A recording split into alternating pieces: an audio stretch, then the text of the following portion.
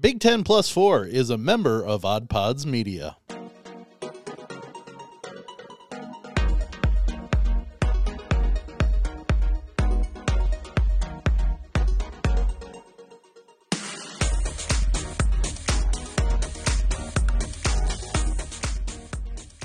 What's up? What's up? What's up? Big Ten Plus 4 coming at you for yet another edition this week.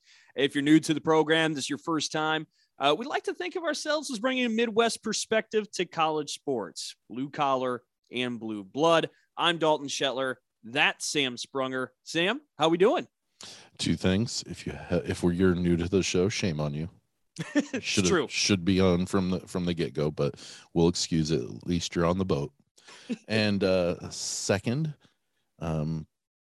I was doing some chair dancing to this morning, and it wasn't just to the theme or to the intro music. It was a fabulous night last night. I was going to say, was it to the Purdue fight song? That's right. Was that the alarm clock for you that went off this morning? Yes. How'd you know? Oh, I can't reveal all my secrets. Oh, goodness. I better not walk around certain attire then, huh? That's right. But go ahead. I mean, Purdue and Illinois battle for first place in the Big Ten there in West Lafayette. Purdue absolutely takes apart Illinois, as we've seen so many teams go into what I call the black abyss there at Mackey Arena and just kind of crumble a little bit. And it happened yet again. Go ahead, celebrate it.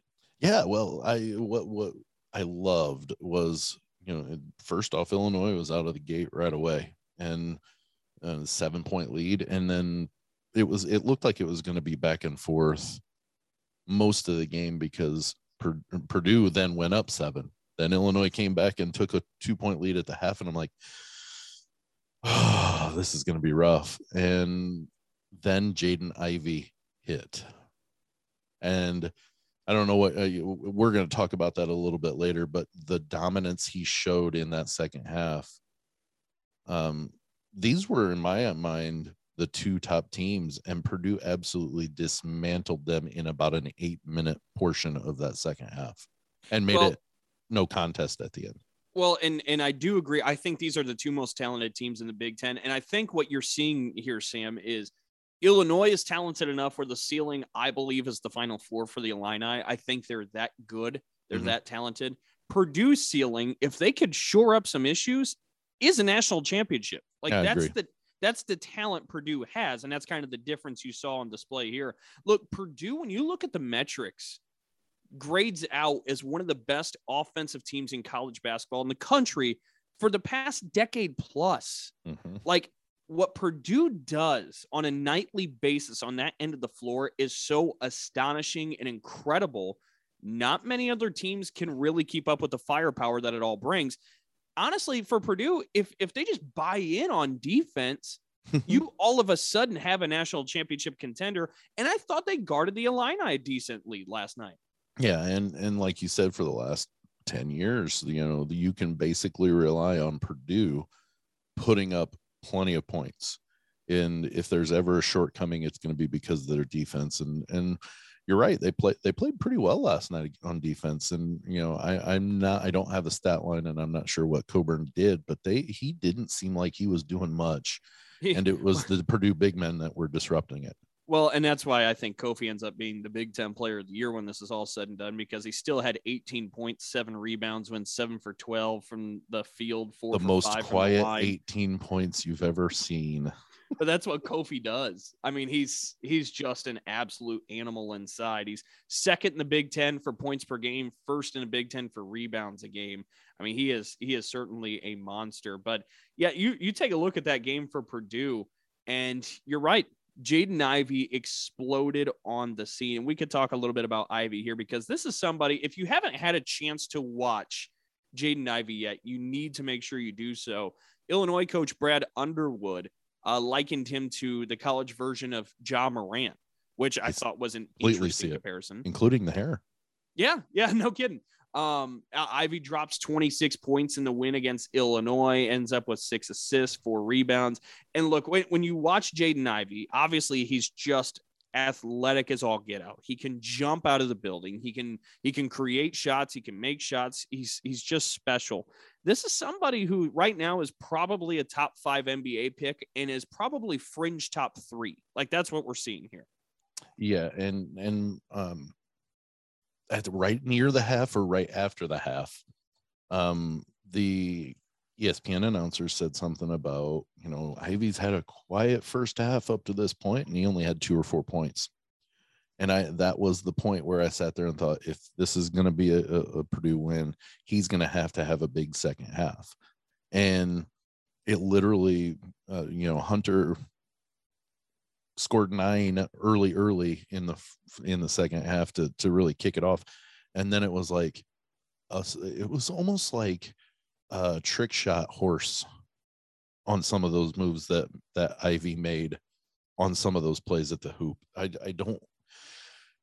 It's amazing to me, like and I've never had this style or dynamic of a player on my favorite team, and it almost seems like I'm always like, well, yeah, but Jaden Ivey. I personally think, and this is as much of, I like to think, not a homer thing, I think his last 6 games, he's put himself into a strong running for player of the year in the Big Ten. You're not wrong. The only counter or caveat you play in there is Purdue's team is so loaded that actually will drag him down in this conversation, which may not be right, but that is kind of the nature of what it is. But here's the thing, if he doesn't blow up for 22 in the second half, it's a lot closer. And do they win in this game? Yes, I understand they're loaded. They're absolutely loaded, and that opens up opportunities for him. But when others are struggling, who do they go to? And I have no argument to that. I mean, I think Ivy's absolutely special. And honestly, you talk about Purdue being loaded. If I were to start a basketball team from scratch, just a way that like I see the game of basketball, I love a lot of 4-round-1 in basketball. I love you get a legit post presence. You surround him with shooters. You play off of it. That's what Matt Painter essentially has done. He's like, let me make Dalton's fantasy team. And I'm sure that's what he had in mind while he was recruiting all these guys. He's in your Rolodex, right? I mean, yeah. Just boom. But nonetheless, I mean, you throw in Zach Edey in there, which obviously is a handful. You throw Travion Williams in there at times, and then you surround it with an athletic freak of Jaden Ivey. You surround it with a sharpshooter and Sasha Stefanovic, Eric Hunter Jr., who's really come to accept his role. This is somebody who came in as one of the top 10 scorers all time in Indiana high school basketball history, and he's taking a role here in West Lafayette. And then one of my favorite role players that you have in Purdue, Mason Gillis, who's just a dog. Without Mason Gillis, this team is missing a pretty big chunk. Mm-hmm. Yeah, and he hit a couple of big shots when Purdue was kind of struggling, trying to get back in. It was in the middle of their 14-0 run, and he hit a shot that, the announcers absolutely lost it. And it just showed that he's being that perfect role player. And, I think you heard my air quotes there, because it's not really a role. He's got a specific, set of talents that he can hit big shots. Mm-hmm. Well, and to me, it goes way past just the shot making. I mean, last night he did go 2 for 4 from 3-point range, or I should say Tuesday night when they beat Illinois. But he also led Purdue with 9 rebounds. Mm-hmm. Like, you have a 7'4" guy and you have Travion Williams, and they're not getting as many rebounds as this guy just because he's just a flat out dude. Like, that should tell you enough how good this guy is, how much heart he plays with. He's pretty special. So, Sam, I only got to see the second half of this game because actually for the first half you're busy. Before then, that's right, I was located in East Lansing taking in Wisconsin and Michigan State. Wisconsin gets a win against Michigan State 70-62, and now you have a 3-way tie for first place between Illinois, Purdue, and Wisconsin at the top of the Big Ten standings. But in this one, you just saw a Michigan State team that for the second straight game never got the lead in the game. And as it tried to kind of claw back, just could not quite get over the hump. Yeah, and you almost wonder if they've hit a wall at this point, that maybe, they didn't quite have what it takes. And I'm not saying that they're out by any means, but they've got a hard track to the end of the season. And you were talking to me about their schedule yet, though. They have to pretty much win out with little room for any losses. And it almost looks like that they had it. You could see what the talent is up to this point, but they're just kind of hitting a wall. And this is where it's important to remember a lot of context here too, right? Heading into the season, Michigan State was kind of projected to be the 5th best team in the Big Ten. Like that's what the evaluation was before the season. And now you're starting to see maybe Michigan State settling in there. I think Michigan State has more room to be even higher than that. Right now, it's kind of gut check time for Michigan State because the last loss 2 games ago to Rutgers, that one you didn't come away necessarily depressed about. Rutgers shot 62% from the floor, was absolutely draining shots. So video game stats. Yeah. I mean, and Rutgers is graded out now by the metrics as the most inconsistent team in college basketball. You don't really know what you're going to get on a night to night basis. That's an actual stat, by the way. So some of these stats. Yeah, I know. You actually felt like you went into a buzzsaw there with Rutgers. You didn't feel bad about that one. This Wisconsin one is different. At times, you felt like, well, and head coach Tom Izzo used the word punked from the jump. Like that's how he felt about this game and this loss for Michigan State. And for the Spartans, there are a few different issues to figure out right now. And I believe it's gut check time for them. We talked about offense. The half-court offense is very, very stagnant at the moment for the Spartans. And, there's certain things championship teams do that Michigan State's not doing right now, like meeting passes, it coming to the ball, things like that. Those are things that championship teams do. And the groups that have won titles in East Lansing, that you do those small things. That's not happening right now. And then Marcus Bingham Jr. had 15 points in that game against Wisconsin in the loss. When 5 of 9, 5 for 5 from the free throw line, that's a solid game. Mm-hmm. The only problem I would say is with Bingham, he's never catching the ball on the block. He's always being pushed out to the short corner where he then pivots, faces up to the basket, and goes to work from there. That's fine. That's in his skill set. That's totally fine. The only issue is Michigan State doesn't really have anybody else they could put on the block and score, and they need a post presence. They've got to find a way to get inside. As right now, it's not happening, and boy, it leaves a lot of room for error for the rest of the half-court offense, kind of like we've been seeing.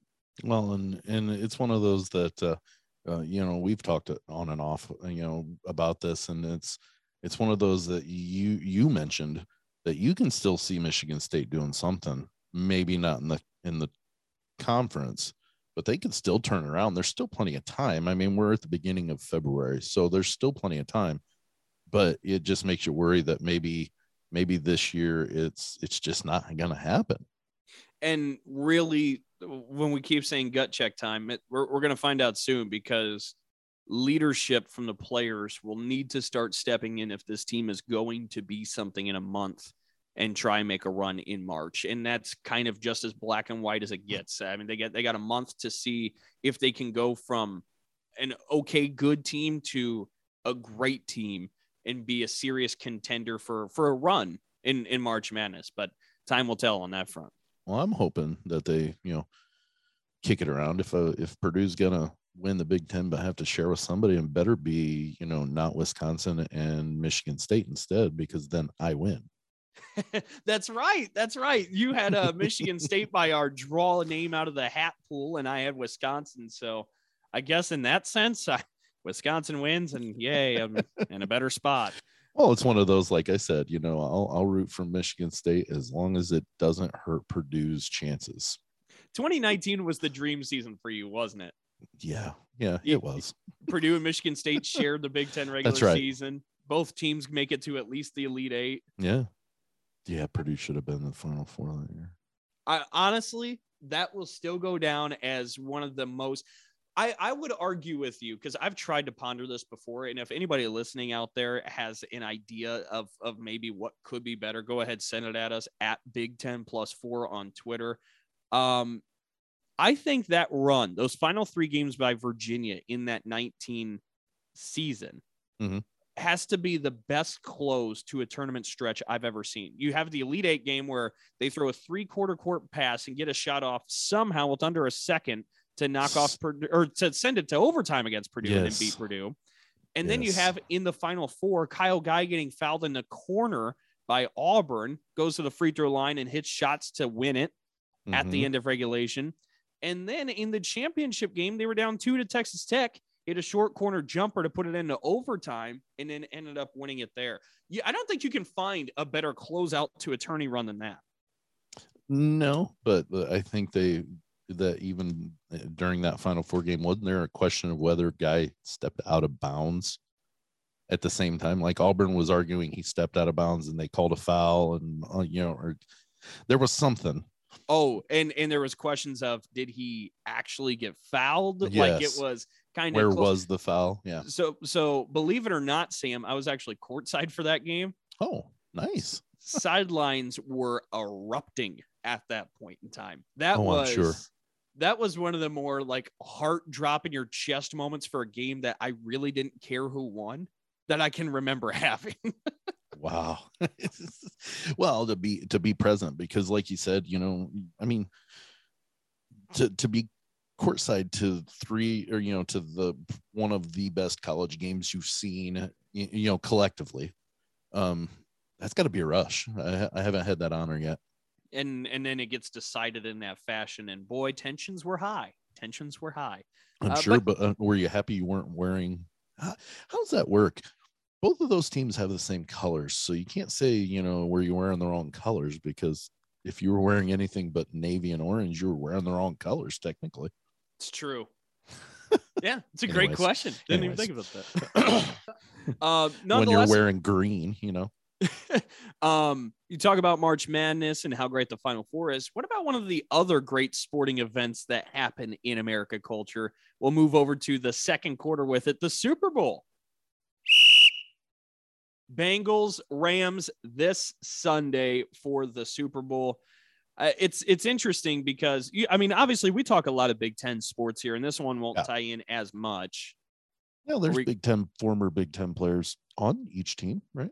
That is correct. It's the first year, or it's what was it? 33 of the last 34 Super Bowls have had a graduate of Purdue or somebody that, attended Purdue. And this is the first year, I think.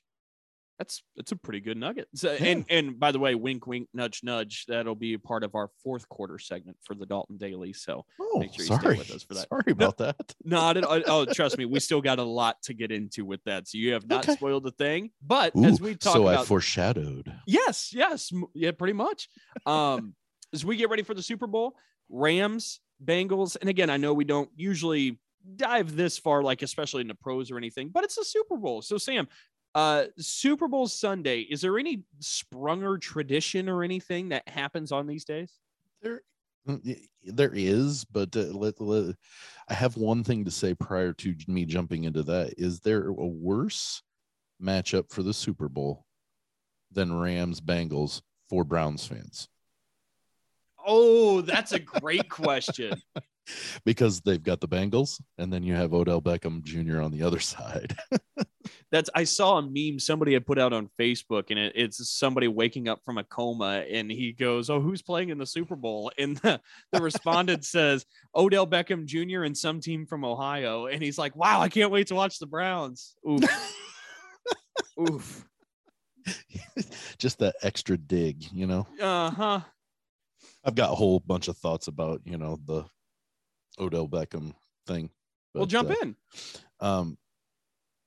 I don't know. People, I've seen a lot of talk. This goes away from the Super Bowl talk a little bit, but people saying that well, it took him getting away from Cleveland to it was obviously Mayfield and the rest of the team, and I think that's you can't judge that movement of one player and then all of a sudden his team is succeeding.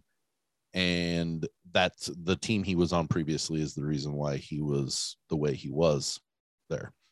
And he signed to a team that is it's a fantasy draft team, basically. Like they've added people, and he's going to succeed a little bit more. He has the best wide receiver in the NFL on the other side of the field with him, and Cooper Kupp. And so that draws some attention away. So you've got some more opportunities, and it's a jerk's a jerk. And I'm not going to hide the fact that I think Odell Beckham Jr. is a jerk, because it's all about him. And if it's not about him, he's not very happy about it. So to say that I'm rooting for the Bengals is obvious.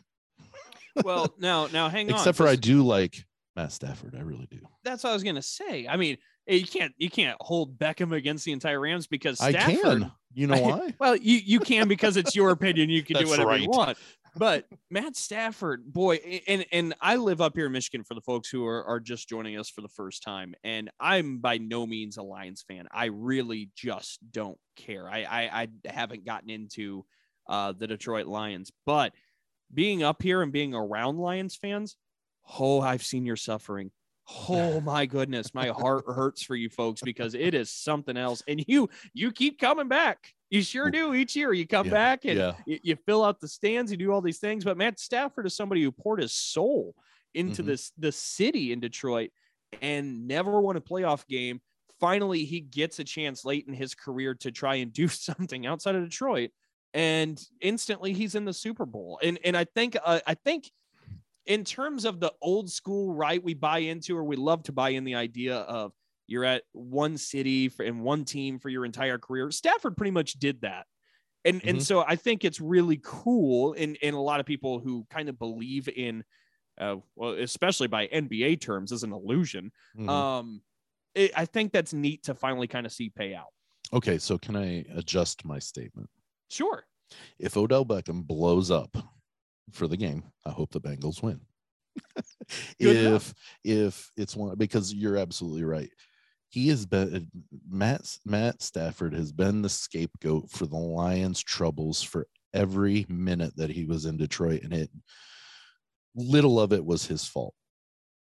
The man threw for over 5,000 yards without Megatron as a receiver. That, and in Detroit, Golden Tate was his go-to receiver that year. Yep.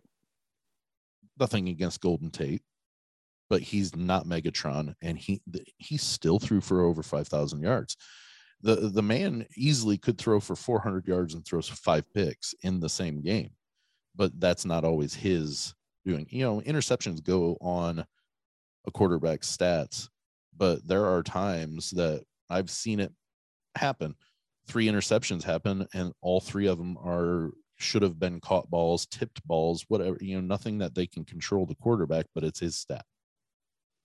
And I completely agree with you. I think a lot of people, especially around here up in Michigan, know where the problem lies. I mean, you can't have a problem as an organization for more than 2 decades, 3 decades, 4 decades, 5 decades. I'm 40 through, we'll be 43 this August, and I've only seen the Lions win 1 playoff game.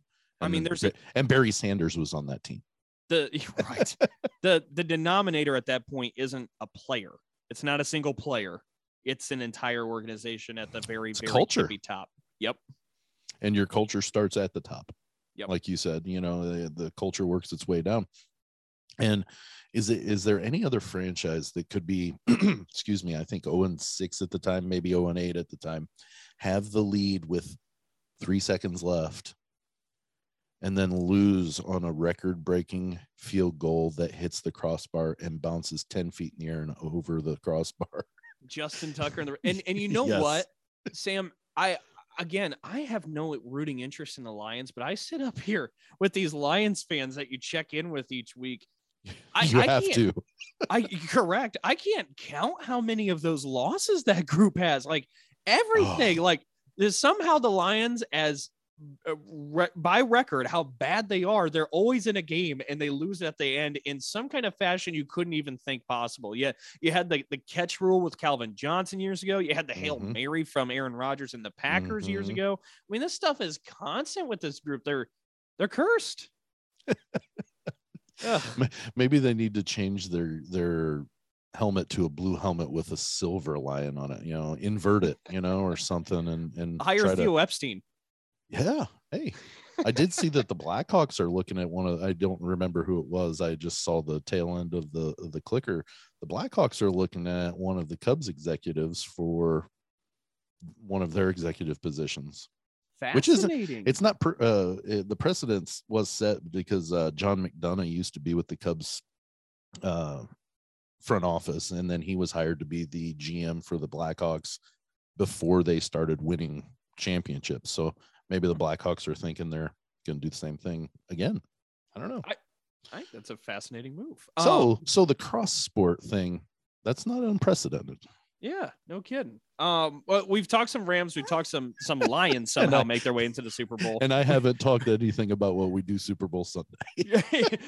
We've talked Blackhawks. Well, before we get to our Super Bowl Sundays, we might as well touch on the Bengals for a moment because boy, this team has been a fun ride to kind of hitch the wagon to, and that's all the more I'm doing. It's just kind of sitting there and enjoying watching Joe Burrow get sacked 9 times against the Titans, Sam. 9 times, and he still finds a way to win the game. I just unbelievable what this young man's doing. I never the year that he was on the scene in college football, I didn't hate him, but I was just like, he's another, LSU quarterback or, SEC quarterback that's not necessarily going to do much once he hits. There's some of those all flash, no sizzle, or all sizzle, no flash. I don't even know how that's. Anyways, I just thought maybe he was a flash in the pan and was going to have one heck of a year. I mean, Johnny Manziel won the Heisman too. So I thought, maybe he was going to go have some decent years in Cincinnati. But the more I hear him speak, I really like him. I was listening to a radio show, and they were talking about Joe Burrow, and they said when he was trying to figure out where he was transferring to, he went to LSU, and Coach Orgeron, Coach O. You had Orgeron. You had it right. Orgeron. Okay. I always thought Oregon whenever I saw his name. So Orgeron, when asked about him getting Joe Burrow to transfer there, he said, I knew within 10 minutes of the conversation when he visited, within 10 minutes, he was the smartest man or smartest person in the room just by talking to him. And the guy said he told Joe Burrow that story, and Burrow looked at him, winked, and said, I knew in 5. I mean, that's the kind of guy he is. The swagger he carries with himself is really, I'm kind of envious of it. Like, I wish I could be that confident about anything in my life as Joe Burrow is in himself. Like, that dude just has it. Yeah. And maybe this could spark up a debate. If I posed the 2019 LSU football team with Joe Burrow as the greatest college football team all time, do you have a counter? No. And short answer. I mean, what they did in that SEC conference, they picked everybody apart. Mm-hmm. Like, no team had a win margin quite like what they were doing. They scored 7 touchdowns in the first half of a playoff game. Right. There was if there was any hope at kickoff for Oklahoma that day, was gone after the first quarter. And now Jamar Chase, who is a big part of that championship team's, of course, doing it with him in Cincinnati, and they're on their way to the Super Bowl. So it's pretty fascinating. But Sam, let's go back to the original question to start the second quarter. Any Sprunger traditions with Super Bowl Sunday? Anything's got to be on the trays? Well, not anything necessarily specific, but we do an appetizer meal. So game usually kicks off about 6:30, somewhere in that, it's like 6:17 actually, or whatever it is. But so about 2, we start getting, stuff like meatballs or the little cocktail weenies and barbecue sauce or whatever. Nice. But we have appetizers, and basically it's one of those that we leave it out for the game, and hey, if you're hungry, go grab something. But we do watch it together. the boys are getting a little older, so we may open it up to where we have, some of their friends or whatever. We have a sunroom where we could actually put a projector up and have a 120-inch screen if we wanted. So if we have some people over, we could transfer it to there. But I think we just try to make sure we're all together watching it. Very cool. And Sam, as he mentioned there, obviously has children. I don't. So I can be very selfish with things like this. Like, I don't have to think about anybody but me, to be quite honest. I could run to a local fast food place and come back and watch the Super Bowl. Your wife doesn't listen to the show, does she? No, it's great. Yeah, sports to her, and that's why Super Bowl Sunday is so interesting, because the commercials are more appealing to her than what the actual game is, and I'm just like, okay. But nonetheless, we have decided what we're going to lay out. I'm going to try a few new recipes. I like to try and cook new things. I'm not good at it, but I like to try. One thing is we're going to do a buffalo chicken blue cheese ranch, or not ranch, but a dip. Ooh, yeah, like pretty excited about that. I have a pasta salad I do. Are they in shapes of little footballs, the pasta? Do they make those? Yes. Okay. Step 2 for Dalton this week: find where I can buy those. Typically I use bow tie noodles. Okay. And you throw some bacon in there. You got a dressing, and then you throw in some avocado, tomatoes, some red onions, chop them all up, throw them in. Pretty good. Also, I found this recipe. Okay, so I'm gonna be honest. When the pandemic hit, I became somebody who downloaded TikTok.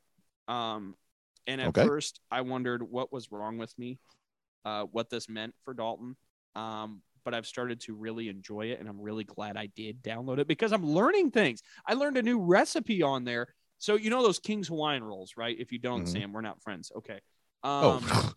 Seriously? I was gonna say, yeah. You've seen my girth. You know that I know King's Hawaiian rolls. Come on. So this guy on TikTok took a box of King's Hawaiian rolls, cut like slices into all of them, and then he jumped in those slices marinara sauce, mozzarella cheese, and pepperoni, baked it, and it was like little pizza pieces. Pizza sliders. What a great idea, right? Well, here's two things. You don't need TikTok to learn new recipes. There's this awesome thing called the interweb that if you just put in, something you're thinking ingredients, they'll pull up recipes. I don't know if you know that or not. I do, but I've learned that TikTok keeps my short attention span locked in, because there's like some kind of music in the background and bright lights that keep spinning and keeps me locked Pictures, in. yes. Yeah. Moving video. I got you. Secondly, about 4 or 5 Super Bowls ago, I bought some Hawaiian rolls, much like you were talking, opened the tray up, and I took a big bread knife and sliced the tops, sliced them in half, flipped it open, and I put marinara, cheese, and pepperoni on it. So you created this. Put it back on top. No, I saw it on a video TikTok. on Facebook. Oh, Facebook. As you're making fun of me, you found it on Facebook too, Sam. Nice. But you put them on there, you just bake them up. Oh, you put a little butter, melted butter, and like garlic salt or whatever on top. And TikTok said garlic butter, if that's okay with you too, Sam. Well, I just described garlic butter. I don't know if you heard me, but I did. I'm more or less making fun that it was the exact same recipe. I forgot you don't have the attention span to hear melted butter with garlic salt. You have to hear garlic butter. I'm sorry. But I am very excited to try that. Real quick, before we get to halftime, do you have a favorite Super Bowl moment or anything as we get ready to kick off yet another? Yeah, actually, it was we'll see, it would be 16 years ago. I think we're the same. I think we're the same. My favorite Super Bowl moment, and yes, the Bears didn't win the Super Bowl, but the best opening to a game ever for Super Bowl wise. Devin Hester, 92-yard opening kickoff return for a touchdown. I was literally jumping, and you've seen me. So me jumping is pretty special. And by the way, yeah, as you mentioned, you're a Bears fan. Really thought you were going to land on 85 there. Really thought you were going to land there. At that point, I was only 6. So while I knew, and I knew the Bears, I knew they'd won the Super Bowl, but I didn't really understand. Being 38 when the Cubs win the World Series, that meant a lot more than me watching the Super Bowl at 6 and watching the Bears win. So I think maybe it's the consciousness of knowing the immensity of the moments. Plus, I was kind of upset with Coach Ditka, even though they won 46-10 that day, because, Walter Payton didn't score a touchdown. Yep. And I read his book. I read a book about him. It was a little one that kind of opened up and you could see the flaws of even a great person like Walter Payton. But after the game, he went into a broom closet and refused to come out to talk to the media. And it wasn't because he was being a prima donna crybaby about it, but it really meant something to him. And for him to not be able to get to score a touchdown in a game where they were scoring points, Mm-hmm. He finally did come out, but it was one of those, he needed some time to kind of, recoup, because he was obviously on the down swing of his career. He knew that, and he knew there probably wasn't going to be another chance.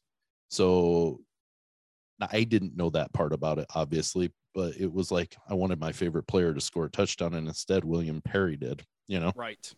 Yep. So yeah, 06. So we're actually not the same. My math was wrong. When you said 16, I got all excited, but I meant 14 years ago, the 2008 season. Would that be the onside kick? No, that's a Saints Colts. I'm thinking Giants Patriots. Oh, yes. And Tom Brady and the New England Patriots. I mean, look, honestly, I'm way bigger college fan than NFL fan. But gosh, did I really despise them. I really despise Brady and the Patriots. And I don't think I was alone. Many times, if you're not a fan of them, it's kind of like the Yankee syndrome there. A little bit. If you're not a fan of that team, you hate them. And the Giants, this underdog, goes against a 16-0 Patriots team. 18-0. And yeah, at that point with the playoff wins, yeah. And David Tyree makes that helmet catch, keeps him alive. There was review at that point. They brought it back. I'm shocked they didn't review that play just to make sure.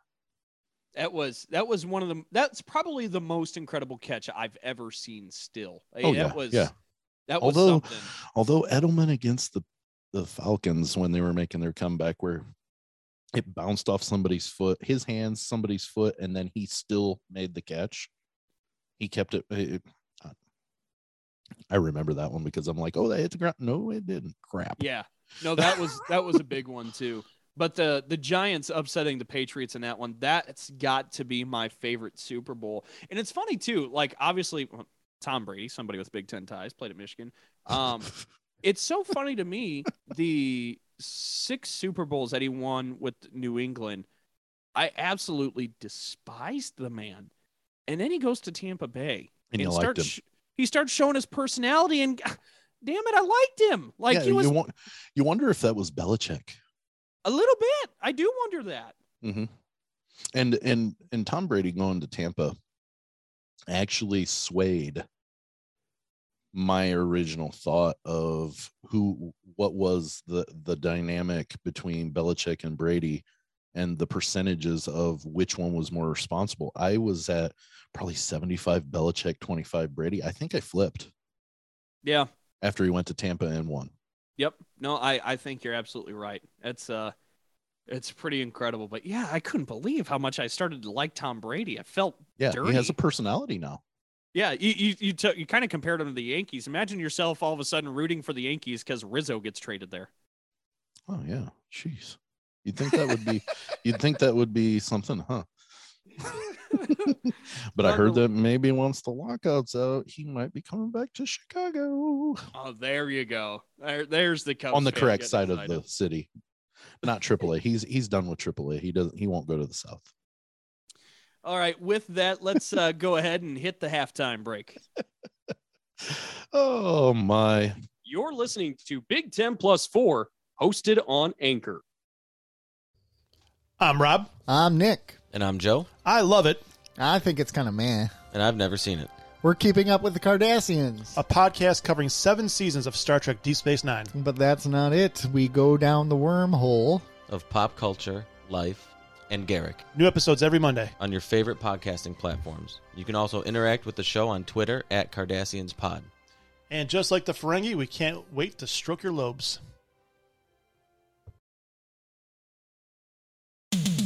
I'm Richie, aka Midnight Agent Raw. I'm Devin, aka Special Delivery Dev. We're the Super Media Bros podcast. And each week, we give a comedically informative take on movies, Music, television, pro wrestling. and much more. Check us out at supermediabrospodcast.com, Apple Podcasts, Spotify, or anywhere else that you can listen to podcasts. Shades on. We're off.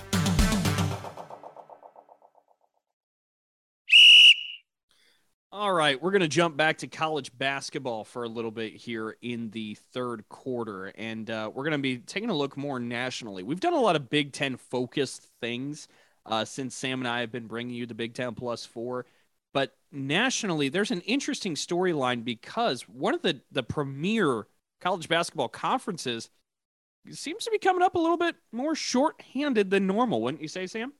Yeah. I saw a picture or, an attachment on a social media post that had a breakdown of the conferences in the top 25.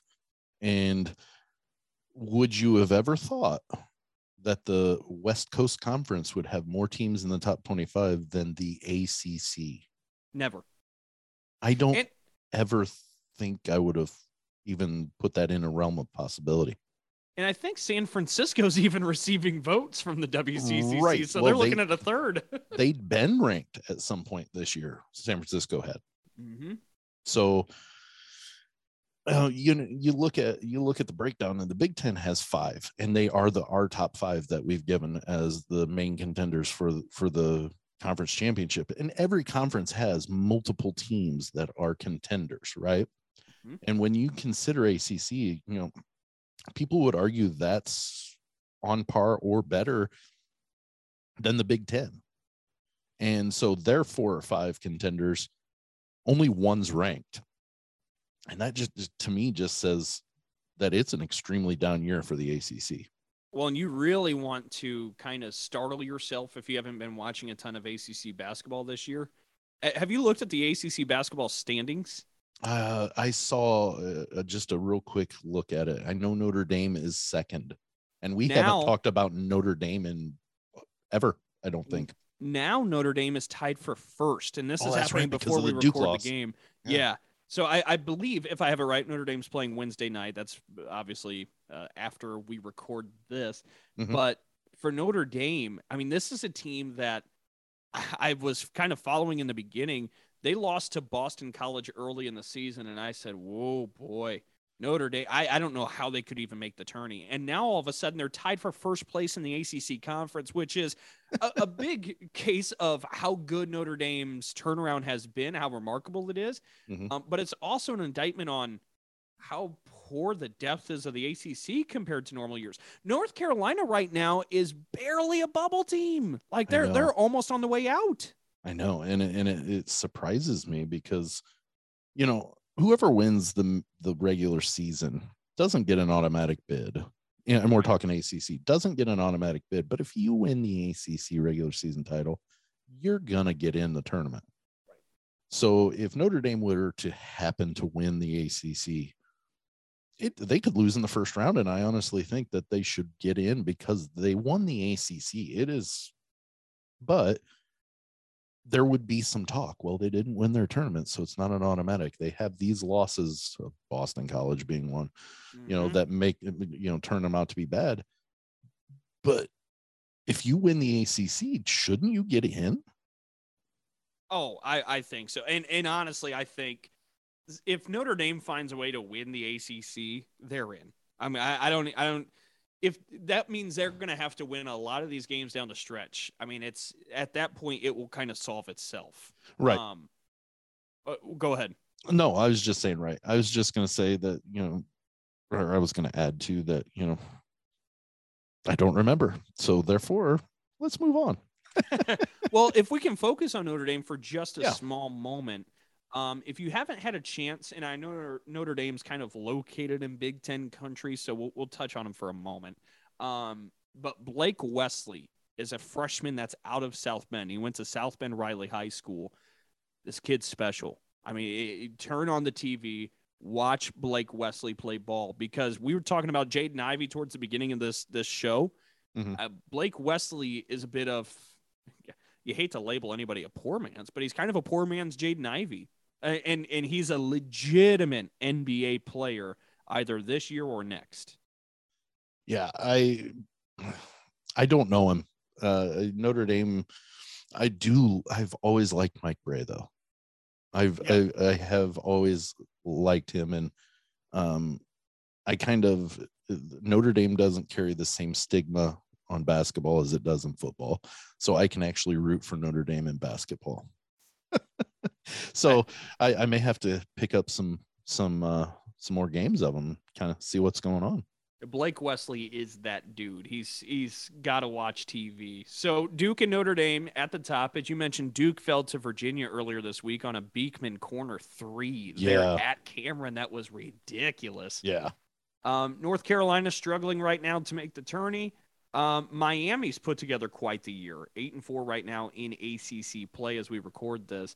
But Larrañaga has taken a roster and a team that wasn't expected to do as much and really taken them up towards the top. Florida State struggling a little bit in the ACC, 6-6, and Leonard Hamilton and that group was expected to do a little bit more, I believe, when ACC play started.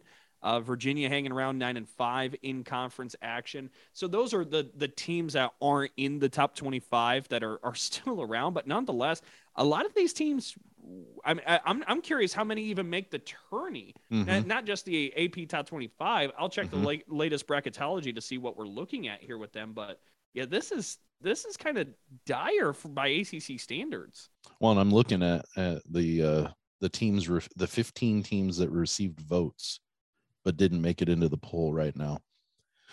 Let's see. There's Loyola, Wyoming, then Arkansas. I think they'll obviously be in the top 25 after last night after Tuesday beating Auburn.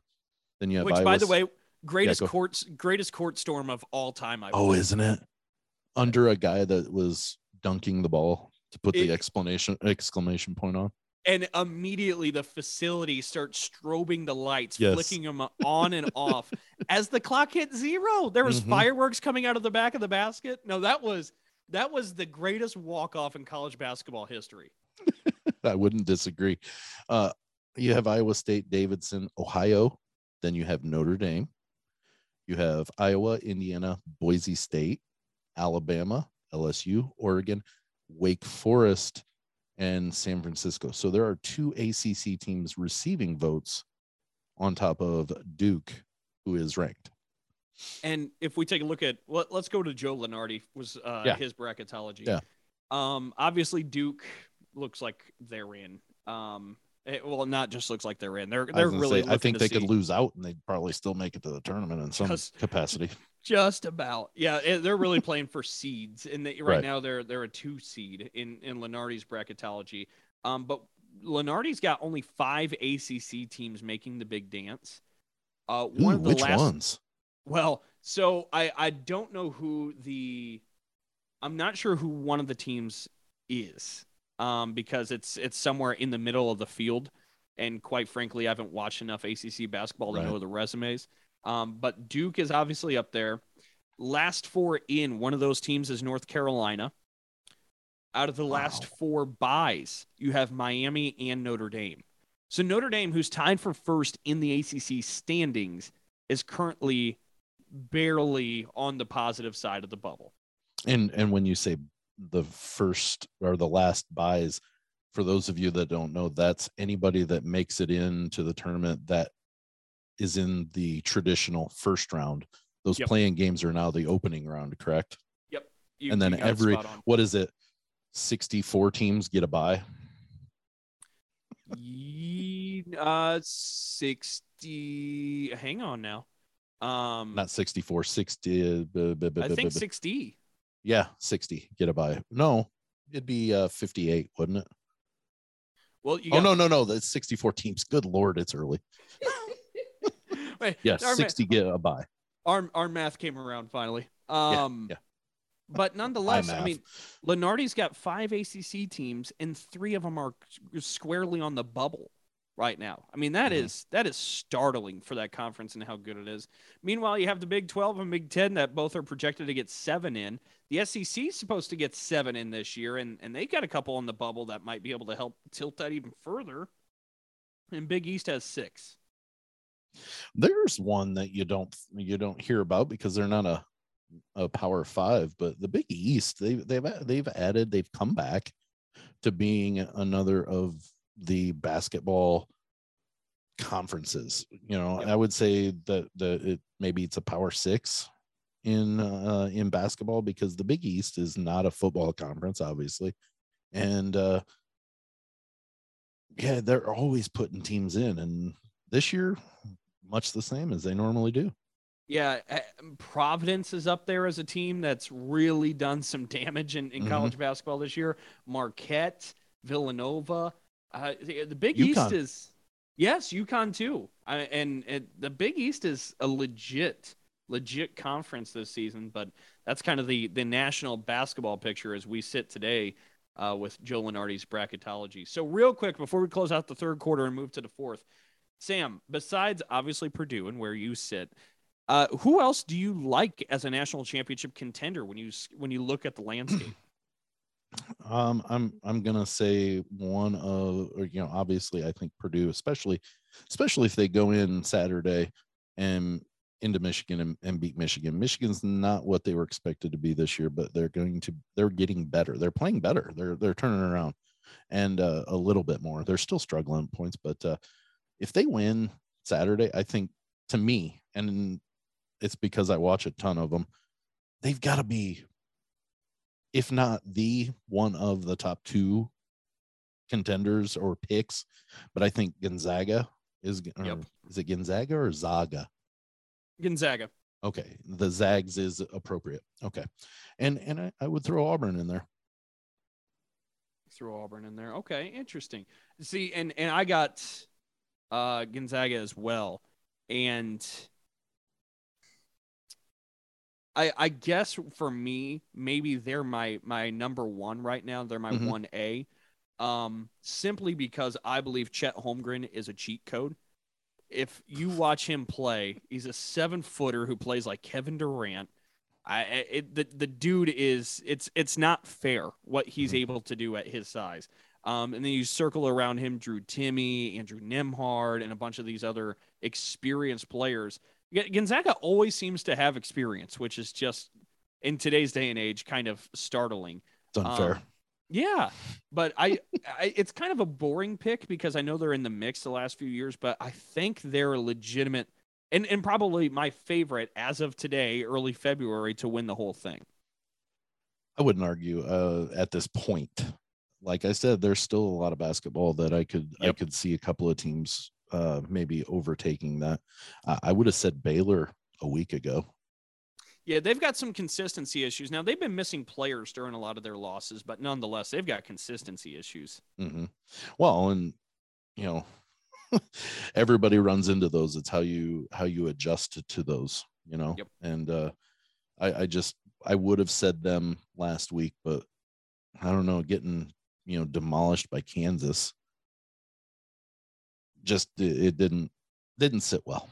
And I do think Kansas could be a potential national championship contender. But I wouldn't I say they're in my top 3, though. Okay, good enough.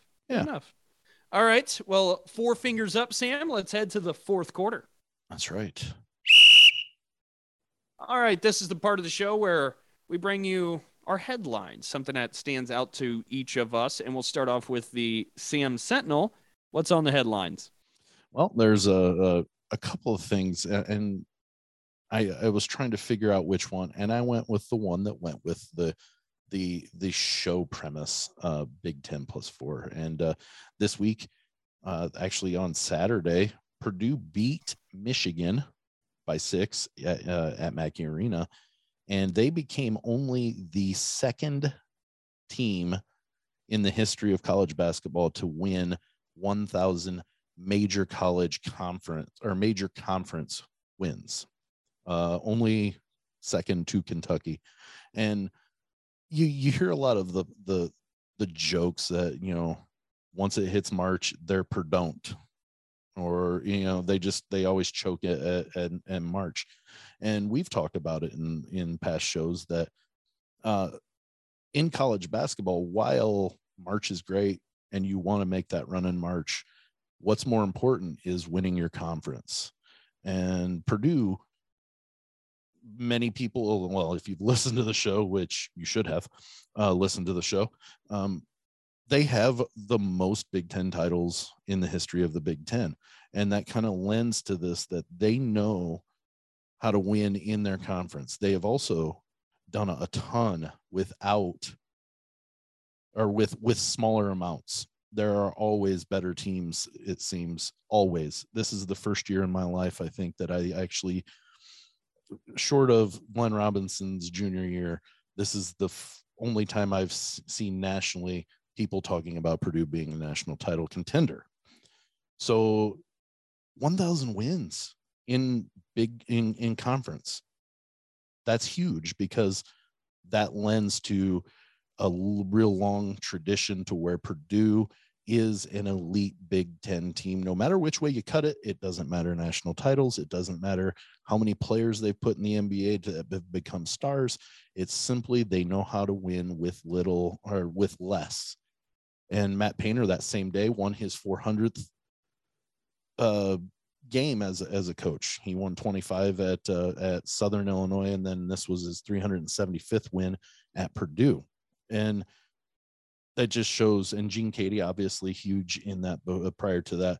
So it shows that they've, you know, they know how to win ball games as the ones that matter. So that's the Sam Sentinel. Go Boilers. Agreed too. Well said. I mean, it's pretty remarkable what Purdue's done. For the Dalton Daily, we teased this towards the top of the broadcast. Yeah. Sam had talked about the Big Ten's influence in the Super Bowl, and I thought, you know what, for the Dalton Daily, let's just make this a community service this week, okay? And okay. What we're going to do is I've went through the Bengals and Rams rosters, and I have everybody who is Big Ten from a Big Ten team marked down. So we'll go through each Big Ten school and what players you have in the Super Bowl and what team they're playing for. That way you kind of know who you're rooting for if you have no other rooting interest. So right. We'll start off with, we'll go alphabetical order. Illinois. Sorry, Illini. You don't have anybody in the Super Bowl this year. Indiana. Sorry, you know Hoosiers in the Super Bowl this year. Iowa.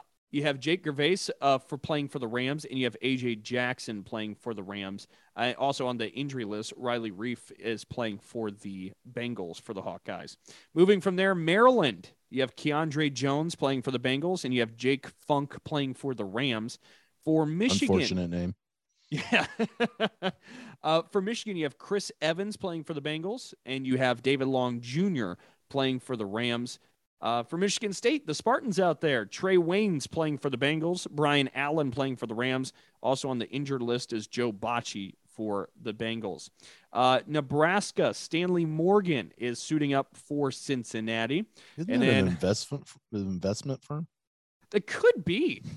See, as like deranged sports-wise as my head is, I instantly think of Nebraska wide receiver, but I'm sure most people do picture a law firm. That's absolutely a great point. We get to the Buckeyes. Ohio State has Eli Apple playing for Cincinnati, Isaiah Prince for the Bengals, Von Bell for the Bengals, Sam Hubbard for the Bengals. So pretty big Cincinnati interest there. Yes. But Jordan Fuller's on the injured list. He plays for the Rams. Moving from there, Penn State. It's almost like Cincinnati's in Ohio. Yeah, kind of. It's weird how that all ties together. Hey, Joe Burrow was an Ohio State Buckeye at one point. You're correct. Transferring out.